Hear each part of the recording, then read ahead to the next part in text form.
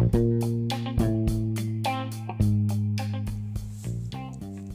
everyone and welcome to a brand new episode of this podcast series. First of all, I would like to thank you all for tuning in. I know you might be driving to your office or on your way back home. You may be sitting thinking on what to listen to or tied up in your daily chores. You may want that push for getting into a fitness regime or looking for that added tadka to spice it up. You may not know where to begin or don't know how to take it forward. But let me assure you, you're tuned in to the right podcast. Cause as I always say, the hardest part is getting your mind in shape. And the rest is easy. So, let's begin. Hi, I'm Mayur Mathur, your friendly neighborhood health and fitness coach, and welcome to The Health Project.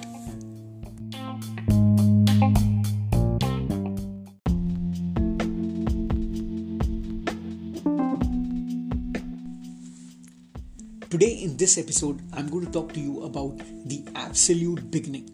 That's it, how it all begins.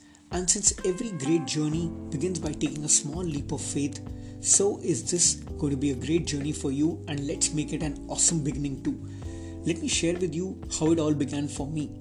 Let me tell you my story and how it all started for me. So it was the winter of 2001. I, along with two of my close college buddies, let's call them Rahul and Rajesh for namesake, we were on a vacation break traveling back to Delhi from Pune. Imagine that scene, three college buddies traveling in the train. And all of a sudden, I was stopped surprised during a discussion Rahul and Rajesh were having. Now, Rahul was narrating an incident of what was his conversation when he bumped into a school friend of mine. Now, the entire chit-chat here is irrelevant, but let me narrate to you the part that hit me the most. Rahul asked a school friend of mine, "Oh, are you from Delhi Public School?" And my school friend replied, "Yeah, I passed out from 1998 batch." So Rahul thoughtfully asked him, 1998 batch, Delhi Public School. Do you know of a guy named Mayur Mathur? He's a good friend of mine. He might be from your batch, I think. My school friend almost instantly replied, "Oh, you mean that fat, plump and half-bald guy?" And while saying so, he made a series of funny gestures of baldness, plumpness to my friend Rahul, which left him in splits. Now, while Rahul was narrating this incident to Rajesh in a casual, friendly banter, I was shocked and not to mention very embarrassed.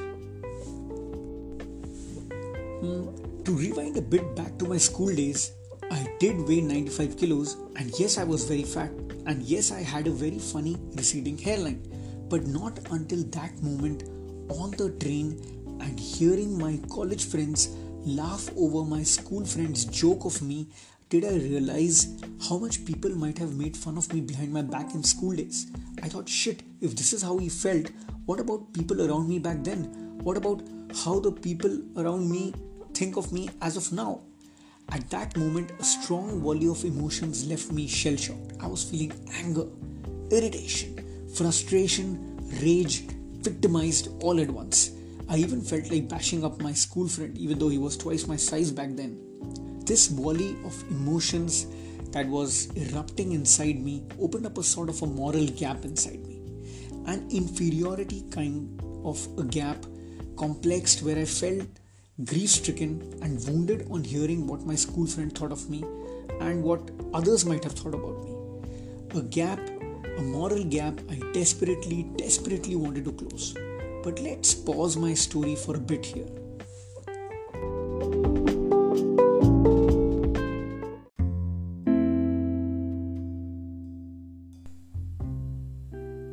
Back in the era when emperors, rulers and kings ruled the world, they simply would kill people because it made them feel powerful.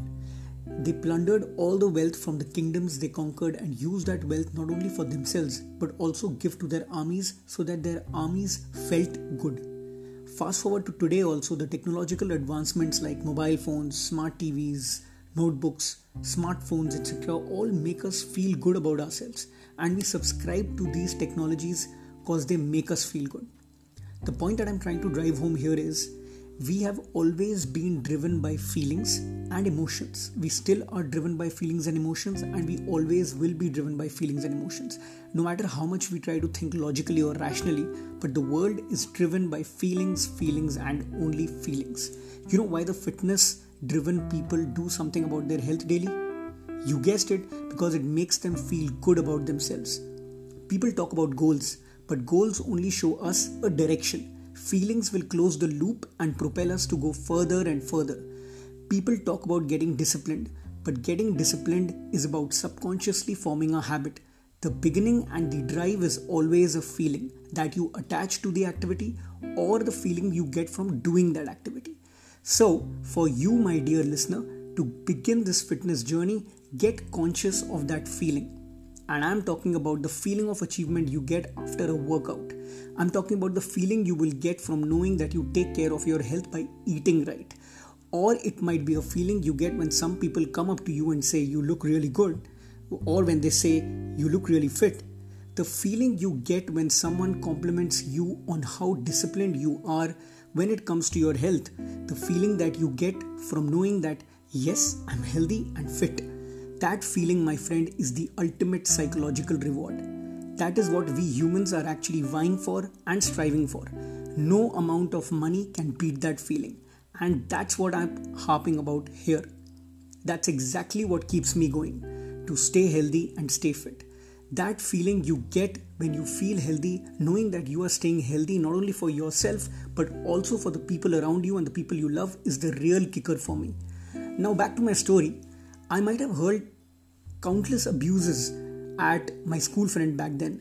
But you know what? Today I'm somehow thankful to him to have made that remark. You know why? Because it was at that moment in my mind the idea stuck. It was then and at that very moment the seed of getting fit was sown in my mind. And just like I was physically on a train at that moment, in my mind I boarded a train to embark on a journey of fitness. That's how it all began for me. And that's what I aim to pass on to you. To get fit for me in hindsight was an emotional decision. And to get fit and healthy, it needs to be an emotional decision for you too. It dawned on me that my health is my greatest asset, and no matter what, I need to be worried shit about it. And so do you. So, to sum it all up, I want you to think of that feeling. I want you to ask yourself, how would you feel if you're in the best of health today?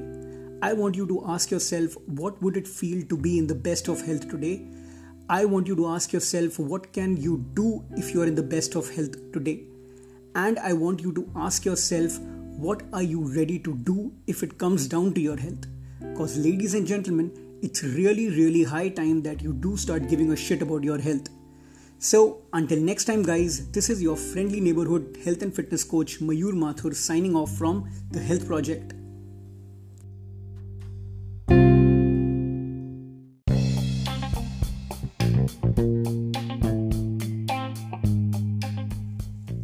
You are listening to The Health Project, the ultimate health and fitness podcast.